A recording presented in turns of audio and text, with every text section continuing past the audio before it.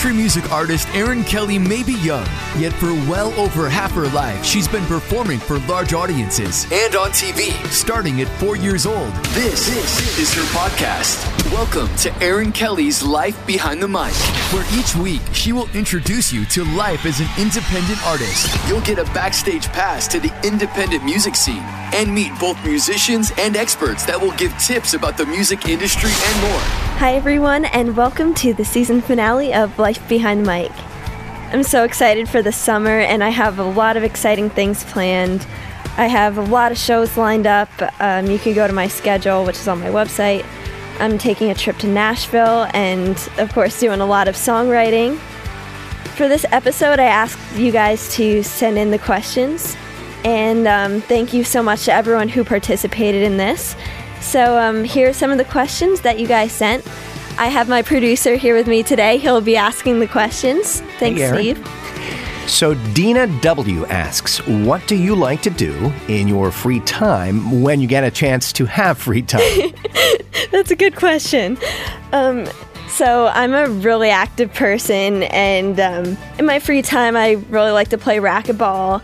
And a new sport that I've kind of been working my way into is pickleball. I'm sure a lot of you are probably like, what is pickleball? It's a little hard to explain. You use a wiffle ball and a paddle, and you use basically a tennis court, but you make it smaller, and there's a kitchen. It's a long story. If you want to learn a little more about it, just look it up. But it's a pretty fun sport. I also, I do enjoy spending time with my friends.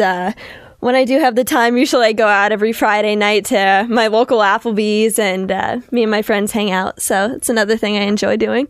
Okay. Marnell G. asks, I remember you singing as a 4- and 5-year-old when you entertained the special needs children at Camelot House. At that time, you sang quite a variety of music. At what age did you start playing guitar, and what or who was it that made you lean towards country? Well, I've always loved performing for Camelot House. I've also done a lot of karaoke, and some of the sports clinics I helped out there too. I always enjoyed it.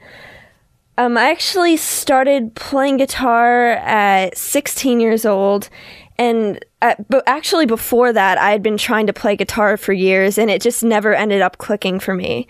And I actually never thought I was going to be ever playing an instrument, because the music theory side of things just never ended up working for me. I also tried piano lessons from a very young age, and that never worked for me either. And I ended up taking a class in high school and actually listened to the teacher by ear. And it just, for some reason, it just, never processed the music theory with the paper in front of me.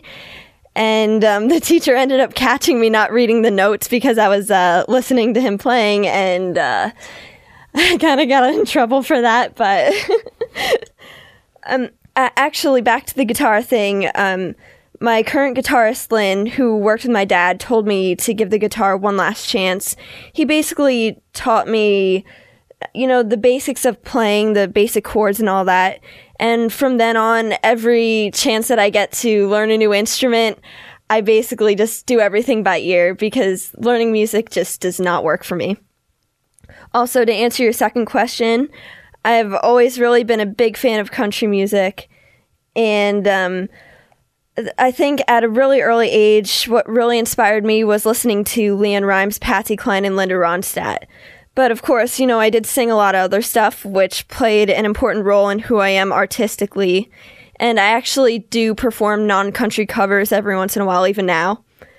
But there's just something about the traditional instrumentation and the storytelling that really inspired me to perform country music. It just really clicked with me. What is a song that you have on a personal playlist we wouldn't expect to find there? And that's from Diane K. So a lot of the music that I listen to is really all over the place. One song in particular that you guys are probably going to be like, really? I really don't think anyone would expect me to have this French song called La Vie en Rose by Edith Piaf. I believe that's her name. I just really listen to everything. I do listen to a lot of country, but I actually find that my songwriting is better when I'm inspired by many different styles of music. although Spotify doesn't really pay artists very well, I love using it to discover new music. And I'm kind of disorganized with it, and I take a lot of music and I just throw it all onto one playlist. So I have like many different styles and artists, like say the Steel Drivers, Harry Nilsson, Frank Sinatra, Heart, and Third Eye Blind. So really it's all over the place. Since autotune has become a controversial shorthand for correcting vocal issues, what would you advise to a performer who is struggling with pitch control, but has the option to obtain perfect pitch by using the software in live or studio performances? And Lynn D. wrote that question. So I've actually been really lucky, and I've had good pitch from a young age. So, I really can't say much about what to do if your pitch isn't, on. But I would say if you're going to be using autotune, it should be used as a tool. I've been working with pitch correction through Melodyne a little bit with audio production. And it really is useful if, say you're working with harmonies or, there's just like one or two things here and there that you want to fix. But if, you're fixing every single, note to make it perfect, I don't know. I just think it sounds too manipulated. And as an independent artist, you really don't get to work with autotune or any pitch correction whatsoever during live performances. But you do see that on occasion on, say, like, some of the award shows you'll watch on television. And I just think it's important to make sure that, you're actually working on your craft and learning to use pitch correctly. So, your live performances are better. And, using it as a tool rather than, just a quick fix. And the last question is, Ali W. asks, where do you post your schedule for upcoming events? My schedule is on my website, aaronkellymusic.com. If you just click on the schedule tab, I basically have everything there. I have a lot going on this summer, so definitely check it out.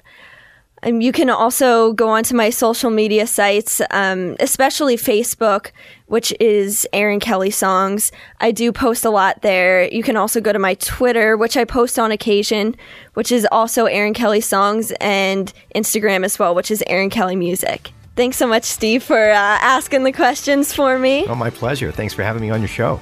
No problem. And thanks so much to everyone who has participated.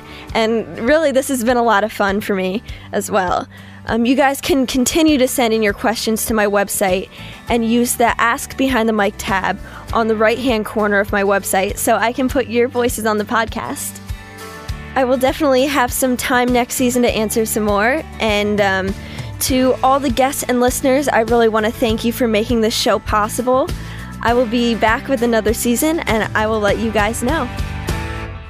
Thanks for listening to Aaron Kelly's Life Behind the Mic. Subscribe to the podcast on iTunes and SoundCloud. Be sure to connect with Aaron on Facebook, Twitter, Instagram, and of course her website, aaronkellymusic.com. That's aaronkellymusic.com. This has been a Steve Mittman social media creation. Steve Mittman, socialmedia.com.